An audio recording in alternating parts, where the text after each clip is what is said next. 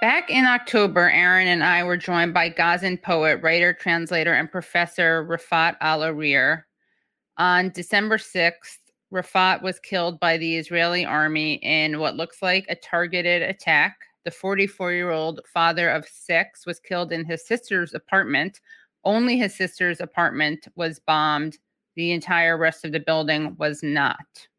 On today's show, I'm joined by 2 Gazan writers, Mohammed Shahada, a writer and analyst originally from Gaza, who is now based in Sweden. He was on the same episode that we did with Refaat back in October.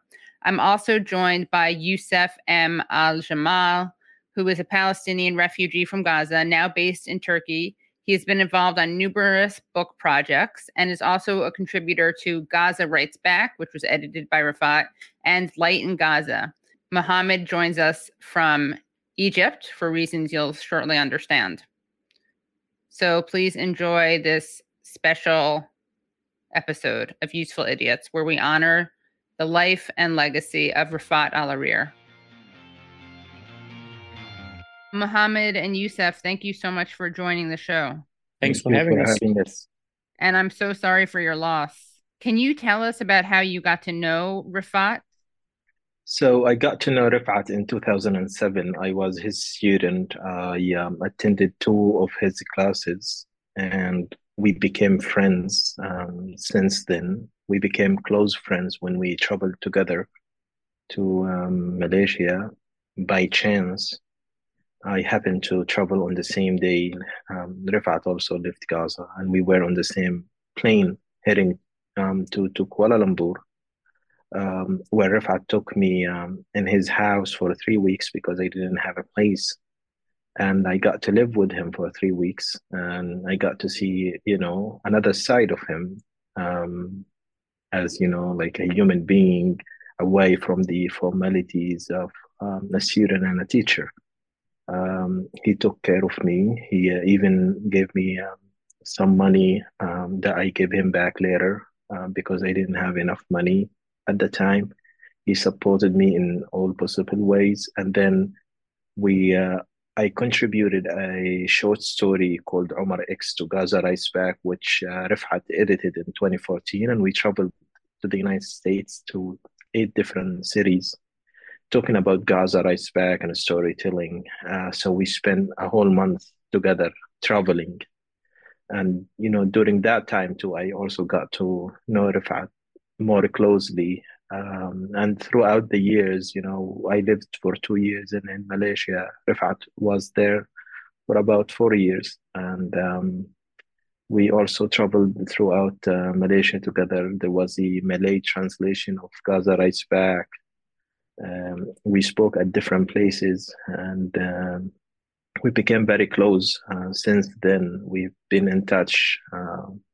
Even 3 days before he was killed, he sent me a text on WhatsApp. So he was many things to me. He was my teacher. He was my mentor. He was my friend. I have left Gaza together with Muhammad 7 years ago, almost about the same time in October 2013. And Refaat also checked on my family when I was not there. Refaat was very kind, very, very talented. He had a mission to tell Gaza's story to the world. And you, Mohammed? Well, I met Refaat through Youssef, but first story about my background. As I explained earlier, I had to rush to Cairo last minute to meet some members of my family that managed to come out. And the way I met Refaat, it was through Youssef and some intellectual discussions. But the time I met him, that was around 2014-15. It was right after his home and his family's home were bombed in Operation Protective Edge by Israel. And about 30 members of his and his wife's families were killed in that war by Israeli aircrafts and ground troops. And I've seen how it changed him. But at the same time, I admired how it did not destroy him. Because to lose a home in Gaza, what it means is basically a generational effort, a generational work is completely burned down and reduced to ashes.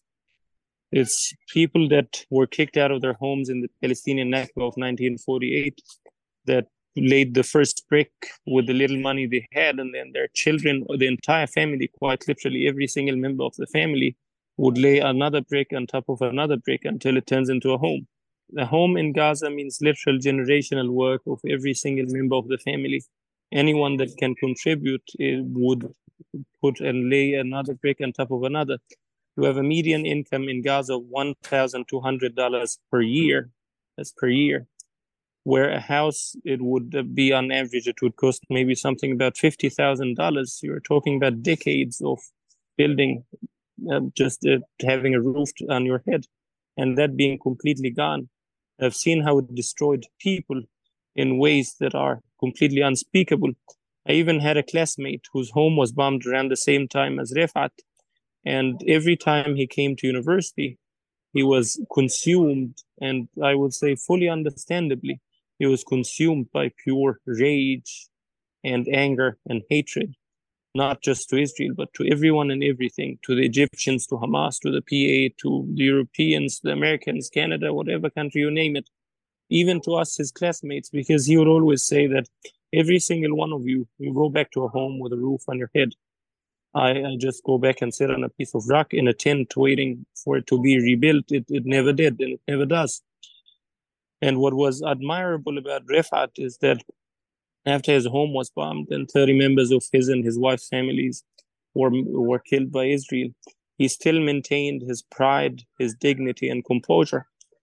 I know he was criticized for a few instances where he said something that to a foreign audience may be interpreted as controversial, but I would say that in Refaat's case, any people trying to judge a murdered man should first put themselves in his shoes and think how they would have reacted and what their lives would have looked like living only 1 week for any of those people judging and moral pandering a murdered man. It would drive them absolutely insane by just the sheer noise of Israeli predator drones on top of your head 24/7, something that Refaat was very keen to highlight. This sound that gets loudest at night when you try to sleep because all noises have gone down. And Israel controls the altitude. It can bring it further down to terrorize the population. This has been the situation for the last 17 years, coupled with not having a life, no past, no present, no future, and having a population where almost everyone I know has had suicidal thoughts because of it, because of the way the situation in Gaza is. Any of those people lecturing and engaging in moral pandering about a murdered man would have not lasted a week without either bearing arms or contemplating suicide. And Refaat, he did neither. He just turned to a book. He took a pen and started writing. And that's what I find admirable about his character, is that it didn't break him down, no matter what Israel threw his way. Even in this war, when so many of his family and loved ones were being murdered, he continued to try to amplify Gaza's voice, tried to speak up, and to do so while also, as Yusuf said, to be caring about fellow Palestinians that he knows, friends and family. I know a friend, Rami, who wrote passionately about Refaat, said that in the middle of the war, Refaat went out to try to check on his office and an initiative that he built for young people in Gaza. And he sent him pictures of it. And Rami went so mad against him. He said, why would you even do that? The planes are on top of your head. You're a moving target. You could have gotten killed. And Refaat even saw the guard of the building was staying around. And Refaat had walked away for like maybe 10 minutes. Then he turned back and went back to the guy and gave him some money and some food. So it speaks to his character that no matter what was thrown at him, and no matter how ugly and atrocious life in Gaza has been turned into under 17 years of Israeli blockade, punctuated by periodic military assaults, it did not turn him into a radical. He maintained his calm, composure, and demeanor, and he maintained his productivity and creativity to be able to write poetry in Gaza. Even for me, the last time I wrote a poem, although I used to do so in my childhood a lot, and when I was a teenager and early on in university, I used to compete in these sort of local competitions and win first place on the level of the west of Gaza. in universities as well. But 2014 was the last time. That's Operation Protective Edge. It broke me, and I'm not afraid to admit it. But it did not break Refaat.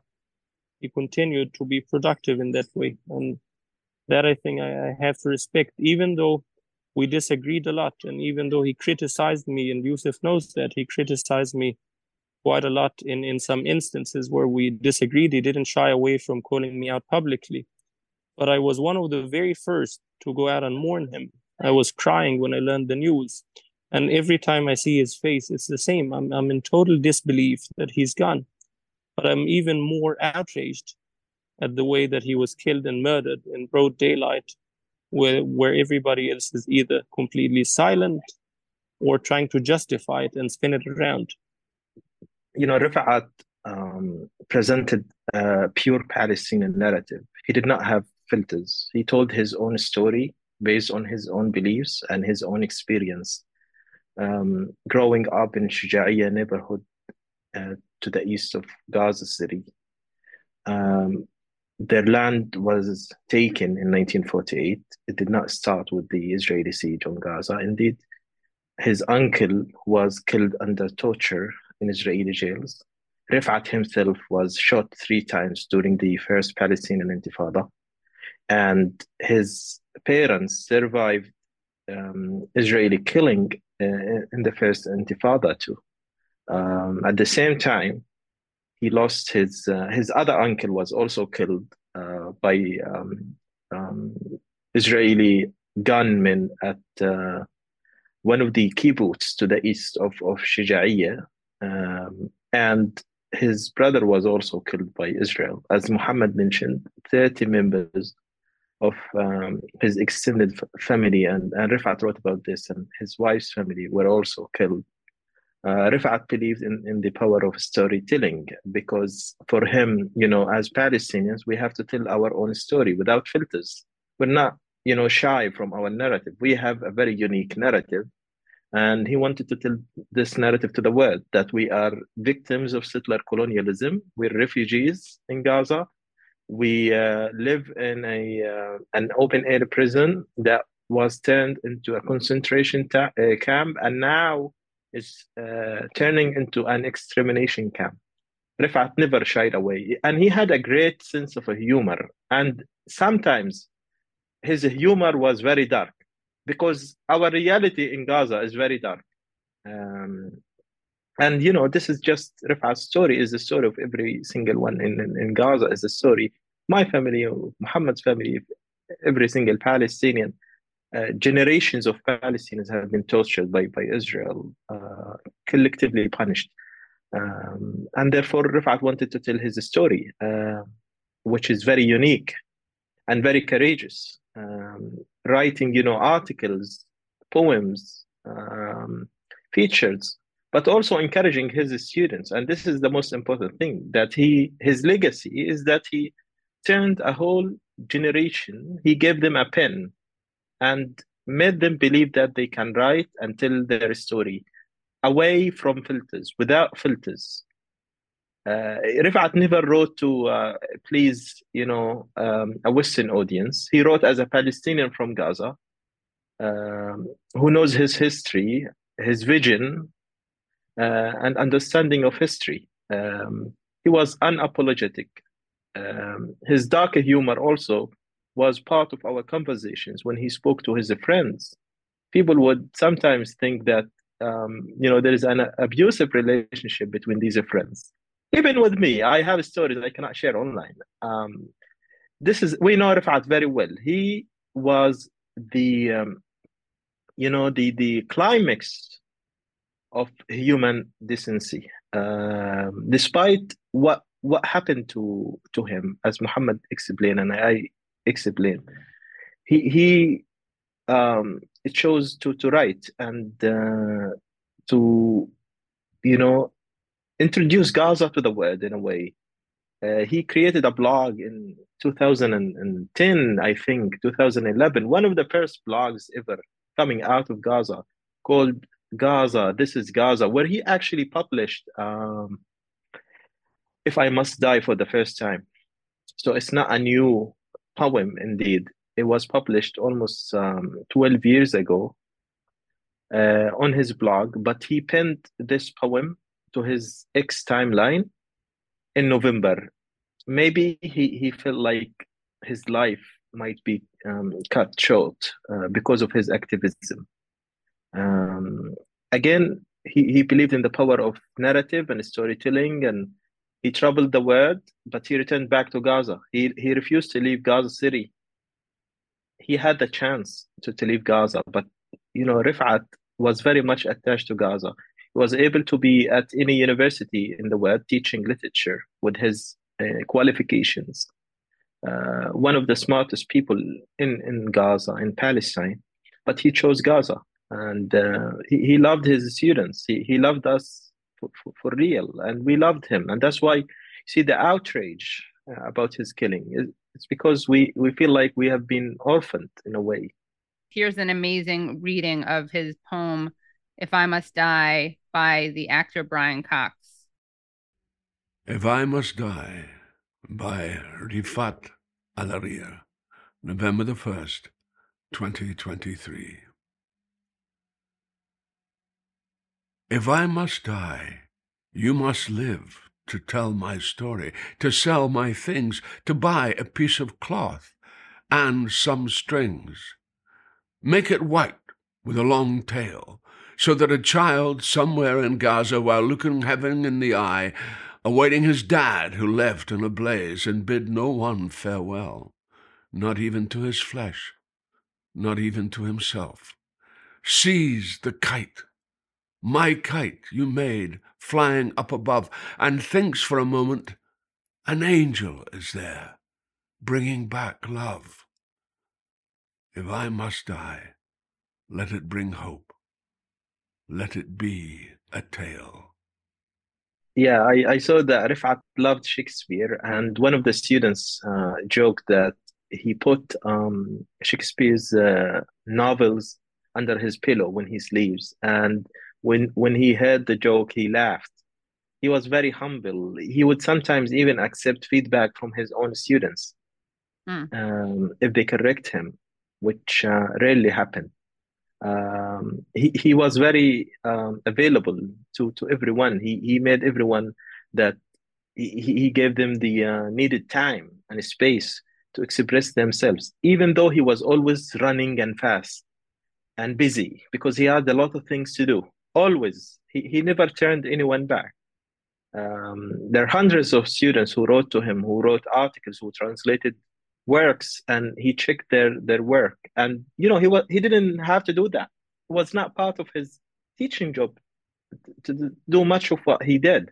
But then it's different when you have someone with a mission and someone who teaches for a salary. And Rifat had a mission in life, and I think he was very successful in his mission, although he lived a short life because of the barbarity of Israel. I think Israel tries to kill in us Palestinians what they do not have. They do not have someone like Rifat. Someone might say, oh, but there are also Israeli poets. Yes, we do know that. There are also Israeli writers. Yes, we know that. In fact, Rifat taught Israeli poetry in his class in Gaza, and he introduced his students to characters like Shylock in Merchants of Venice and made them sympathize with Shylock. And he wrote a poem titled I Am You, which gets into the psyche of Israeli soldiers killing Palestinians. This is Rifat. We know this very well.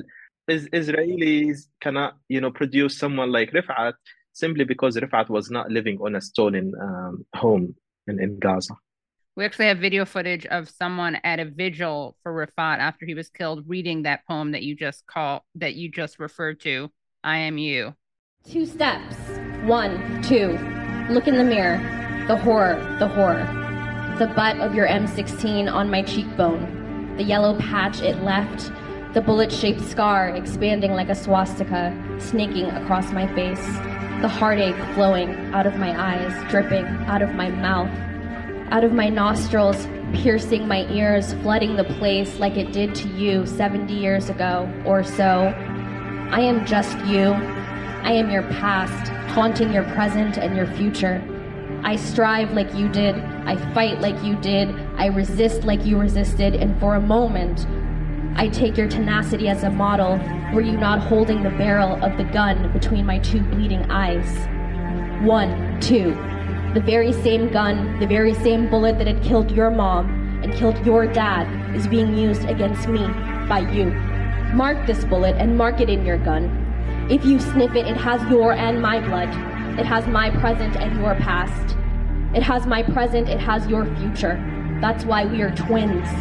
Same life track, same weapon, same suffering. Same facial expressions drawn on the face of the killer. Same everything, except that in your case, the victim has evolved backward into a victimizer. I tell you, I am you, except that I am not the you of now. I do not hate you. I want to help you stop hating and killing me. I tell you, the noise of your machine gun renders you deaf. The smell of the powder beats that of my blood. The sparks disfigure my facial expressions. Would you stop shooting for a moment, would you? All you have to do is close your eyes. Seeing these days blinds our hearts. So close your eyes tightly that you can see in your mind's eye. Then look into the mirror. 1, 2. I am you. I am your past. And killing me, you kill you.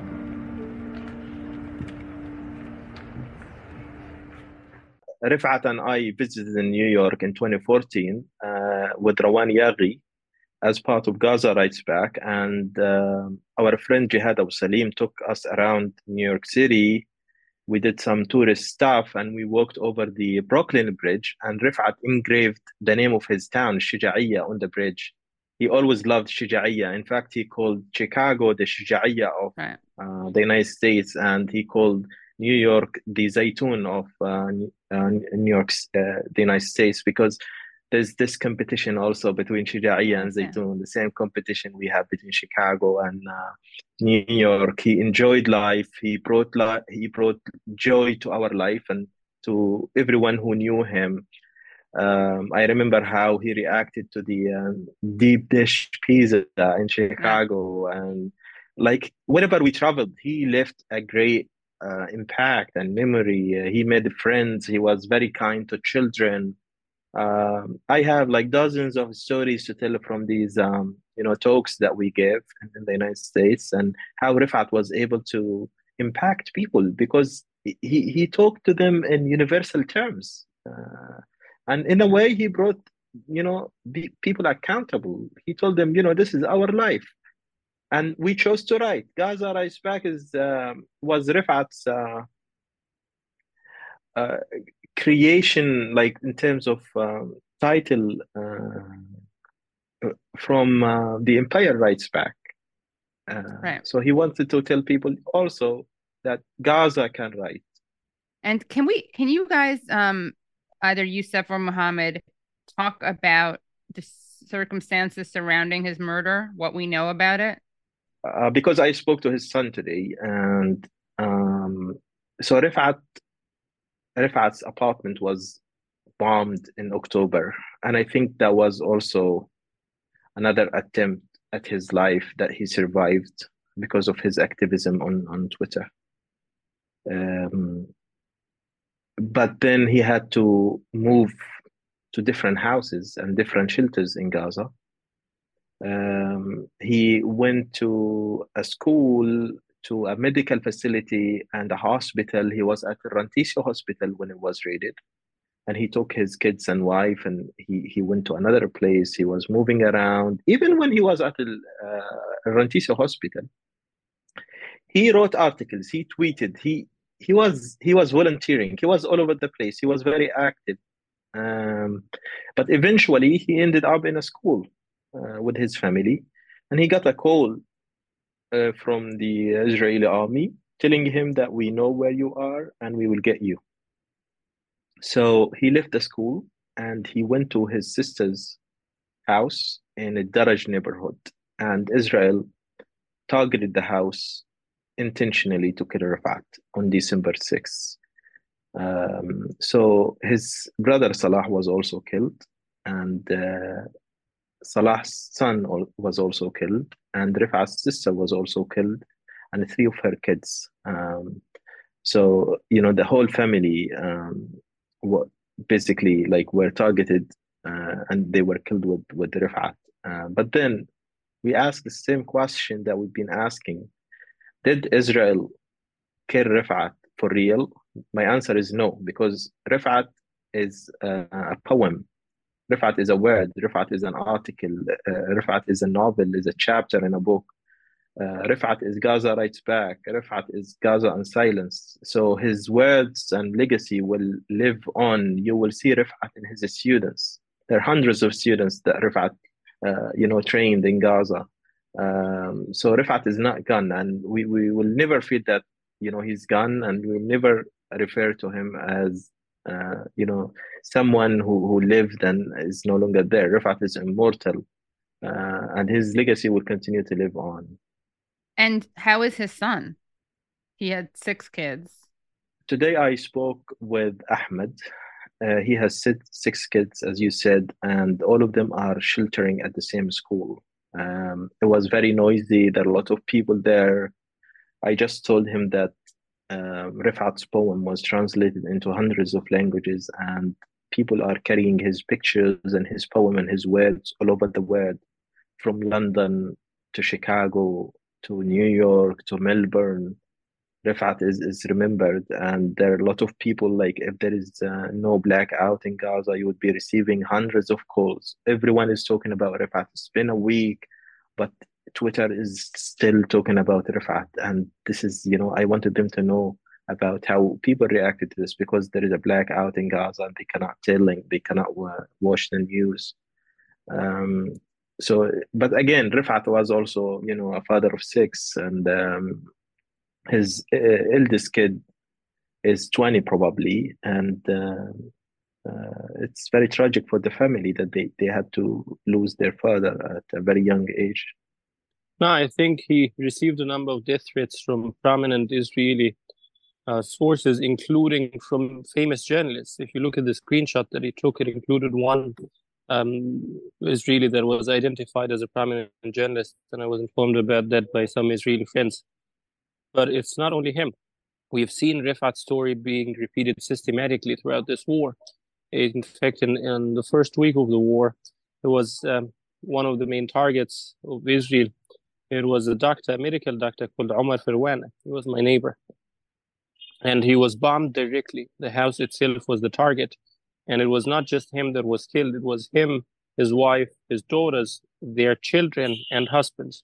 Entire family is wiped out. Nobody left behind to pick up the bodies, which has been now the case that led to the digging of mass graves. My colleagues documented about 120 of these, either people that were not identified or entire families that were completely wiped out and gone. Now, with Refat's targeting, it was extraordinary in a way, because the way that he was called out early on in the war in this very vicious, systematic manner, that he was immediately dehumanized and attacked for writing. You can call it a dark joke, you can call it controversial. It's up to you to comment on it the way you want. David Afune tweeted out, "A baby was found in an oven, baked to death by Hamas terrorists." Leading Israeli first responder Eli Beer recounted to an RJC gathering last night. His group was among the first to respond to and witness the October 7th atrocities. And Refaat quote tweeted that with or without baking powder, because he was mocking what we now know, of course, and what he knew at that point was a lie. So that was his crime, right? People were more upset about his joke about a non-existent baked baby than they were about, obviously, actual thousands of babies killed by Israel. So Barry Weiss was one of those people, and she tweeted a screenshot of that and said, "Here's Refaat Alareer joking about whether or not an Israeli baby burned alive in an oven was cooked with or without baking powder." And Refaat himself tweeted out, "If I get killed by Israeli bombs or my family is harmed, I blame Barry Weiss and her likes. Many maniacal Israeli soldiers already bombing Gaza take these lies and smear seriously, and they act upon them. And then he had a screenshot of disgusting comments like, send me your address. We are going to wipe you out in Gaza. When we get to Gaza, I personally will rape, raw dog your old mother. I'm going to expand your mom, wife, and child rectum in front of your. Someone else wrote, kill yourself. Someone else wrote, you are pure Nazi, and you will end up exactly like them, rest assured. Yes. And I think on that particular day, Refaat knew that he was just a dead man walking. It was clear in his words, it was clear on his voice after, but it was also clear that he was refusing to give up until the last minute. But on that particular incident, I know a lot of people were upset about that tweet, and judging by from their comfortable seats and the safety and comfort of their homes with water, electricity, food, and everything. But I would say if you were in Gaza and you immediately saw this extremely bizarre, insane, and repulsive horror stories and propaganda thrown at you with the explicit goal of dehumanizing and justifying your murder, your reaction would not be so kind. Especially if some of these first stories were at the time debunked and called out to be unsubstantiated and unproven. So the story of the 40 beheaded babies that preceded that one, and Biden repeated it so confidently, and now we know against the advice of his own people, of his own intelligence sources, he went out and repeated it twice since then. Exactly. Twice since then, making a total of 3 times. Yeah, I'm not sure how those people sleep at night. The only pathological explanation I have is psychopathy. Right. But I hope that they would at some point look themselves in the mirror. But with Biden in particular, yes, so that incident on that particular day, I started crying uncontrollably when he said it, and I started puking, and my innards writhed in horror that this might have been a possibility. And then a few hours later, we learned that no, he didn't have any knowledge whatsoever. He just read it in Israeli news. And then a few days later, we hear that it's unsubstantiated, and people start in the Israeli government and military start saying that this is unproven. And within a few days, we learned that it was only one baby that was killed. So after all that, to see someone throwing at you the word of a baby baked in an oven, and it was not only presented in that light. If you look at an Israeli right-wing celebrity, she's called Carolyn Blake, very close to Netanyahu. She made a video one time in 2010 marking and celebrating the siege on Gaza, the literal starvation of children, men, and women. She made a video clip having fun with it. So the same woman, she writes that the baby was put in an oven at the same time that the mother was being systematically raped by a group of militants that shot the father in the head, and then were laughing hysterically while pointing to the mother to look at her baby being baked in an oven. That's the way that she presented it, and the way that it immediately started to fly around in Israeli circles. So to have this thrown at you, you can call Refaat's reaction a dark joke, a bad joke, or controversial, but from someone in Gaza at that particular moment where his home is bombed and his loved ones are being killed, I would say his reaction would be seen in a totally different light for anyone being in his shoes. And it's not punishable by death, no matter what you think of it. Precisely. And I don't think it's a big deal. It's just dark humor about something that's used as propaganda, atrocity propaganda, like you said, to justify genocide. Yeah, but to be on the receiving end of that propaganda, to see that being thrown at you and then a bomb thrown next to you, your reaction wouldn't be so kind. Right. But the other thing, another interesting tweet that Refaat wrote is being used to dehumanize him. It's all the way from 2012, something where he writes that the majority of Jews are complicit in our demise, and it's only a minority that's not. And that is being used also to systematically call him out and dehumanize him. But if you look at an American journalist, Max Blumenthal, he met Refaat shortly afterwards, and Max, he wrote in his own book that Refaat told me this was his Malcolm X moment, because for someone in Gaza, Israel always deliberately conflates its existence and its actions with world Jews, with the Jewish population, our brothers and sisters around the world, and says that this is the Jewish state, the Jewish nation, the Jewish people defending themselves.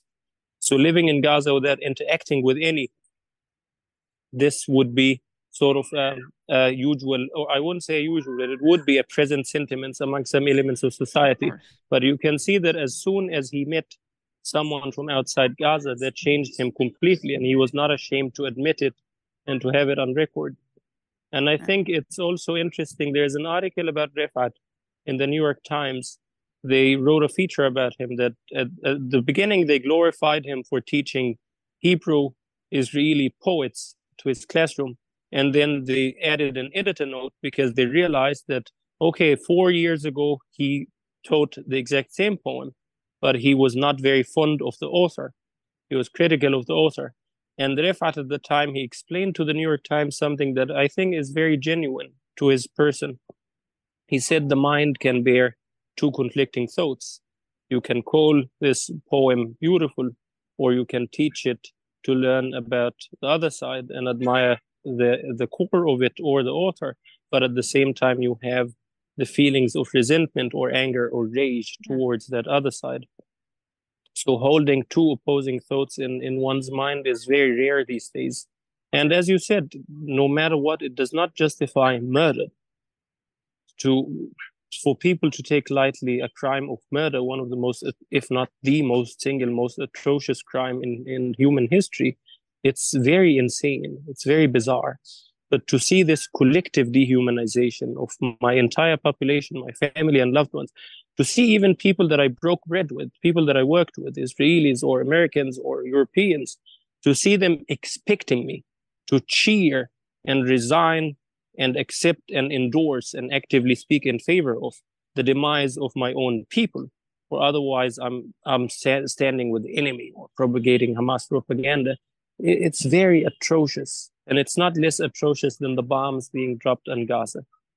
Mohammed, can you tell us where you're joining from and why you're joining us from there? So I'm basically joining from Cairo. I had to rush here last minute because my grandmother, 75 years old, managed to come out. Her home was bombed early on in the war. The home itself was bombed, so no target underneath. It was bombed from above, not anything in the bottom, not anything suspicious underneath it. That her home was completely wiped out. And so were the homes of every single member of my immediate and even extended family. I had to go and check on my distant cousins. It was the same case. And for the last 2 months, I've been worried sick about her and the rest of my family in Gaza. So she was stuck in Khan Yunis in a small apartment with about 60 people.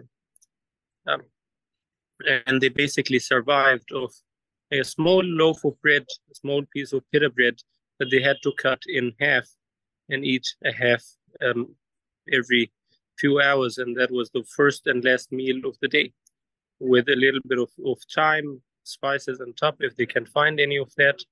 And if they can find 1 or 2 dates, that was luxury. That was basically her life for at least the last 2 months.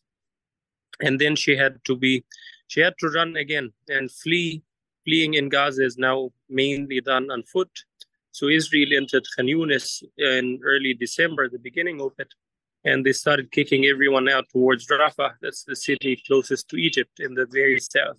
And she had to walk all the way there to stay and sit in a tent, just out in the open, and without food, water, or shelter, with her daughter and her daughter husband and her grandchildren. It was very painful. And we were resigning to the fact that they may not make it alive, but she made it.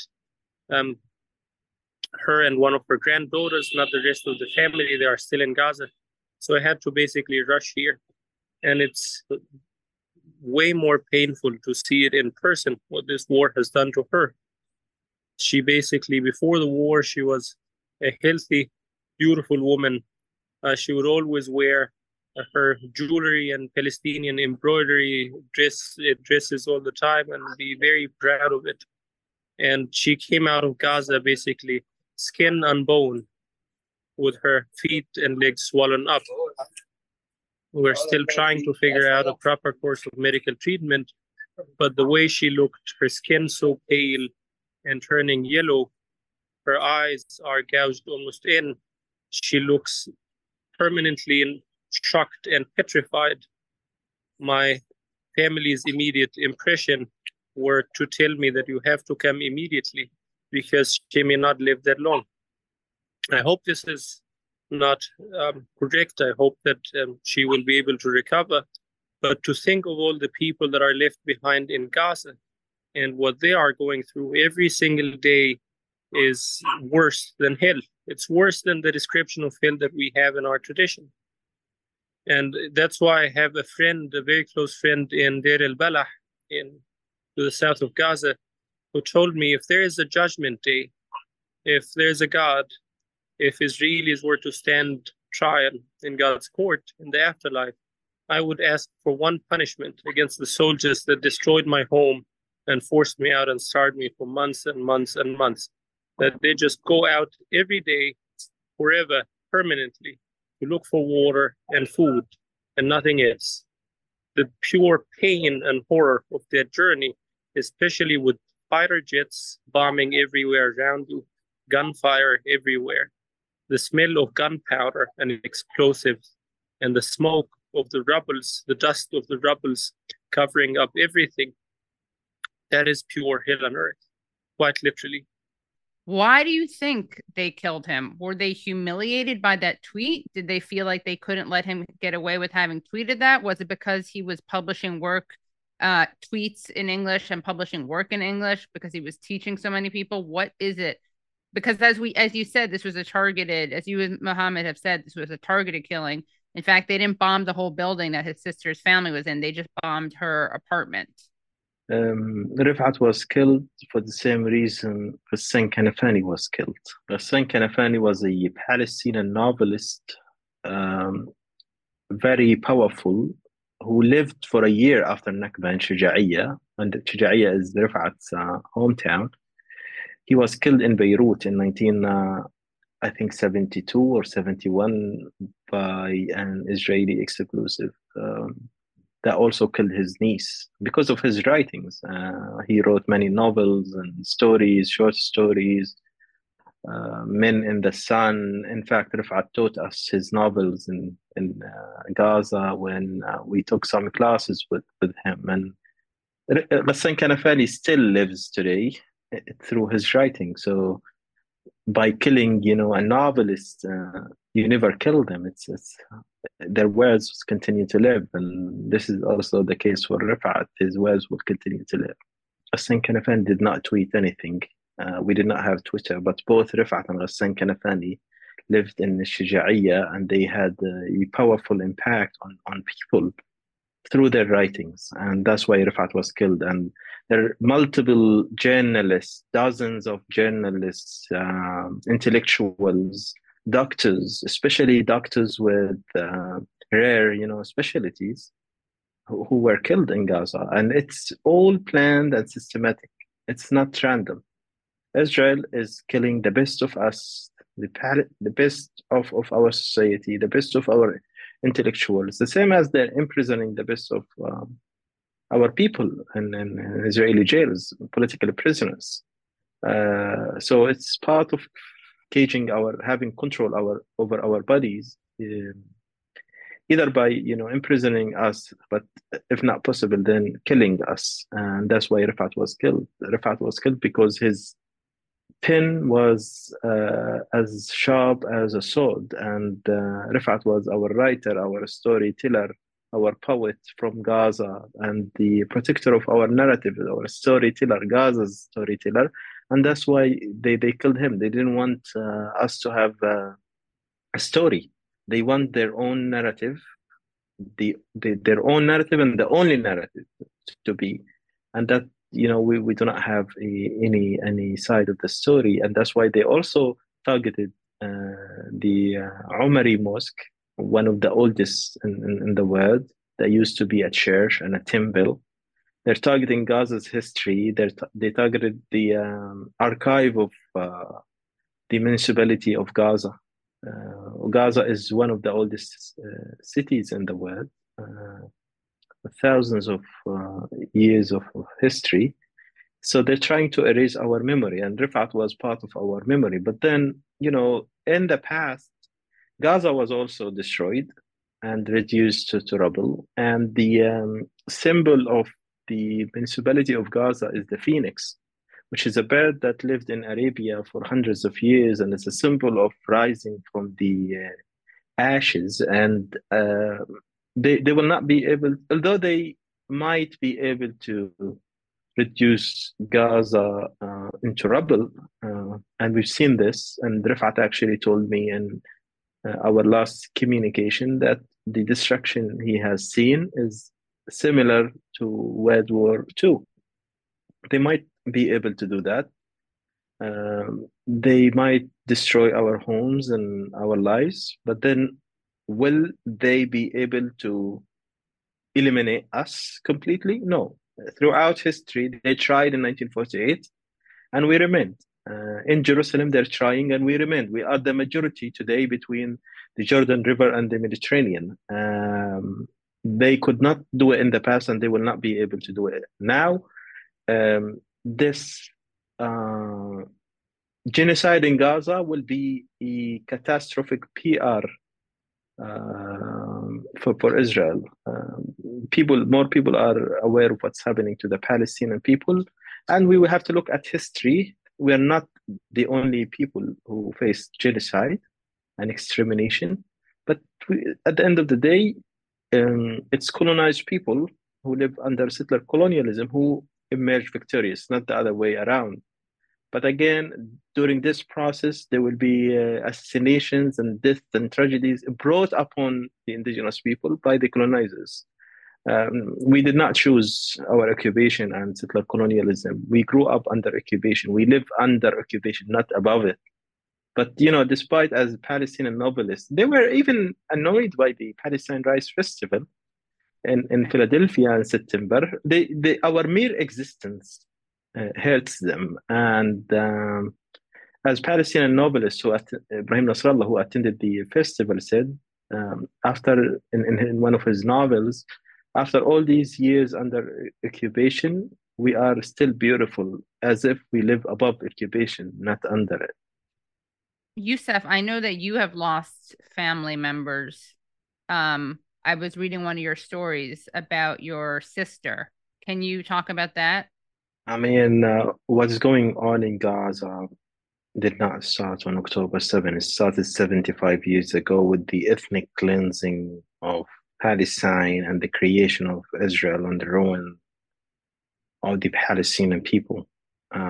This is a fact, and 70% of Gaza's population are refugees. And Israel has always tried to depopulate Gaza in 1967, 1969, in 1971 and 82. They always had plans, but they failed. And I hope they fail this time too. But Gaza has turned into an open-air prison over the years, especially after 2006, 2007, and Israel established a regime of permits to collectively punish Palestinians and isolate them from one another. So my mother comes from the West Bank, and because she changed her address to Gaza, she became a Gazan in Israel's eyes, and she was given a Gaza ID, and she had to give up her West Bank ID. And every time she needed to travel to the West Bank, she needed an Israeli permit, and it took her 12 years to see her family. And the same applies to Palestinian patients because of the weak health infrastructure that was rendered weak and poor because of Israel's targeting of hospitals, medical staff. People had to apply for permits to travel to Jerusalem and sometimes in the past to Israel to have treatment, because even minor surgeries are not available in Gaza. We are completely dependent on Israel. And Israel, Israeli offices have this system of issuing permits and delays and rejecting people. So my sister needed a permit to have a minor surgery that was not available in Gaza. And after a week of waiting at the hospital, she got a rejection. And when she was able to leave Gaza to Egypt at the time, because of Palestinian politics, the Rafah crossing was shut down. It was too late. Once she arrived in Cairo and she had the surgery, she lost her life. And bringing her body back to Gaza was also a struggle. My aunt and dad were with her. They would, drive in an ambulance and try to get her body into Gaza, 50 miles every day for 2 days, and they would be sent back. And the third day, they were allowed to enter Gaza through the Israeli-controlled Kerem Shalom crossing. And as my father entered Gaza, an Israeli soldier saw him and he was crying, and he asked him, "Why do you cry? All of us will die." These are the same soldiers who caused her death by besieging Gaza.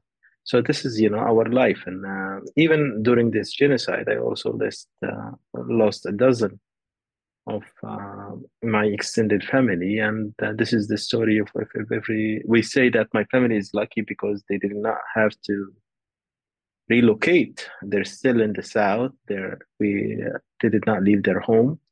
But again, finding food and water. And today I spoke to my mom. She was baking bread on fire when Israel bombed a nearby house, and the debris fell on her head. And my brother had to rush and take her inside. So this is their life. Bombing is everywhere, and they do not have food. They do not have access to water. Diseases are like spreading like fire among overpopulated, houses, and everything is very expensive. It's sometimes 10 times the original price. A sack of flour would cost around $10 before October 7. But today, I know it's like 35 shekels. Today, you wouldn't get it for 500 shekels. That's like 15 times more than the original price. So it's unbelievable, and it's almost like $150. That's because even in the South, there's no enough aid for people, even basic, necessity. And so this is the struggle of people today. It's a continuing struggle since 1948, and what Israel is doing today is a continuation of what they did in 1948. If you look at, targeting water resources trucks in Gaza today, it reminds me of poisoning water wells in 1948 to force Palestinian villagers and peasants out of their towns and villages. And they did that, and it's documented by Israeli historian Ilan Pape. So it doesn't come as a surprise, but again, this time, because of media and coverage and social media, more people are aware of what Israel is doing in Gaza. Mass arrests of people seeing it, and they claiming that they're Palestinian militants. It's just like lies after lies. Today they published a picture of 4 young men with guns, as if they were like handing over their guns and surrendering to the Israeli army. And it was revealed that these were Palestinians. I mean, they did it multiple times in the past. In addition to using Palestinians as a human shields, they forced Palestinian civilians to carry guns. And one of the people who appeared in the picture published today by the Israeli army was, in fact, a trainee doctor. Another social media friend called Abdul Hakim said that the Israeli army, an Israeli officer, came to him and he told him, "I'm going to send you to heaven. I'll find you a bride there." And then he took him and he forced him to wear an explosive belt, and he put a camera on his head and he threw him in a Hamas tunnel, because again, he used him as a human shield. And if they were like explosives, this poor Palestinian young man would die. And then he had to walk inside the tunnel for 40 meters before he pulled him out again. And it's on Twitter. I retweeted that. And this is what's happening to the Palestinian people. It's a continuation of ethnic cleansing.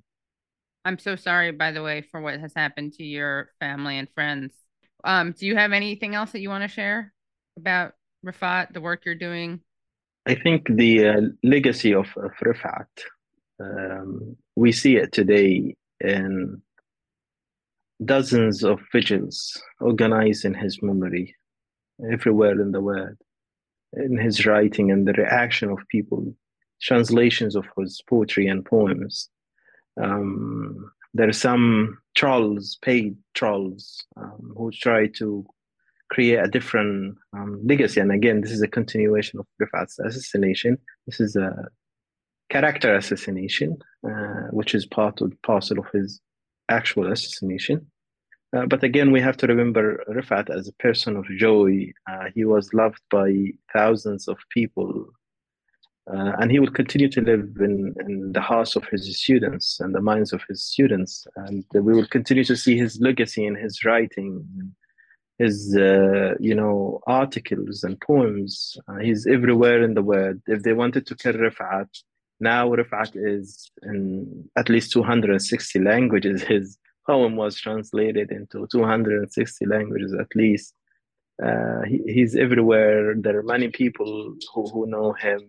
Refaat is in New York subway, in the subway system. You find his poetry and writings, and he's on, all these kites, white kites, flying over the world that he wanted to fly over Gaza, but now flying over all over the world.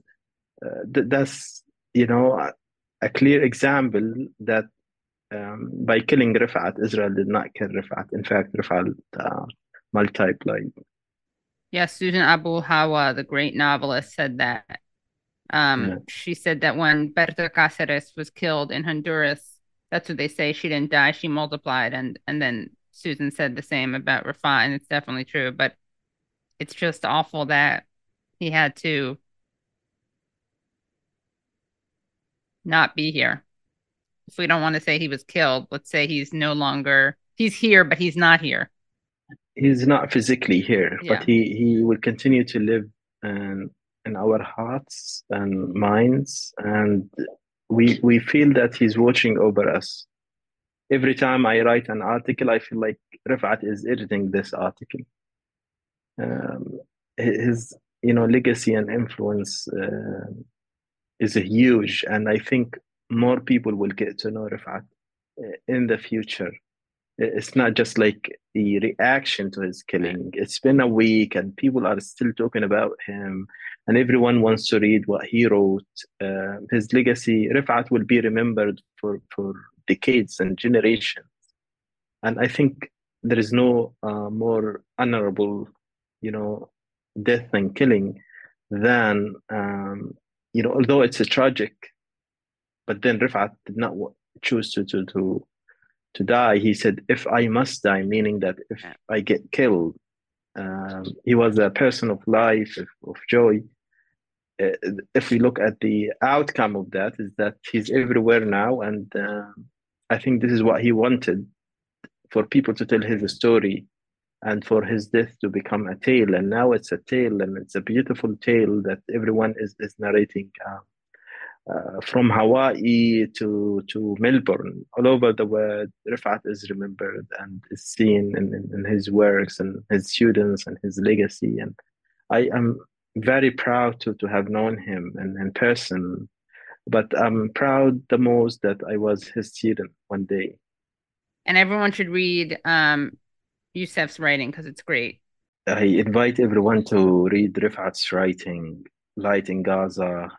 He has a chapter there. He has a number of journal articles. You can find them on Google Scholar. He also edited Gaza Writes Back and Gaza in Silence, and he has a blog.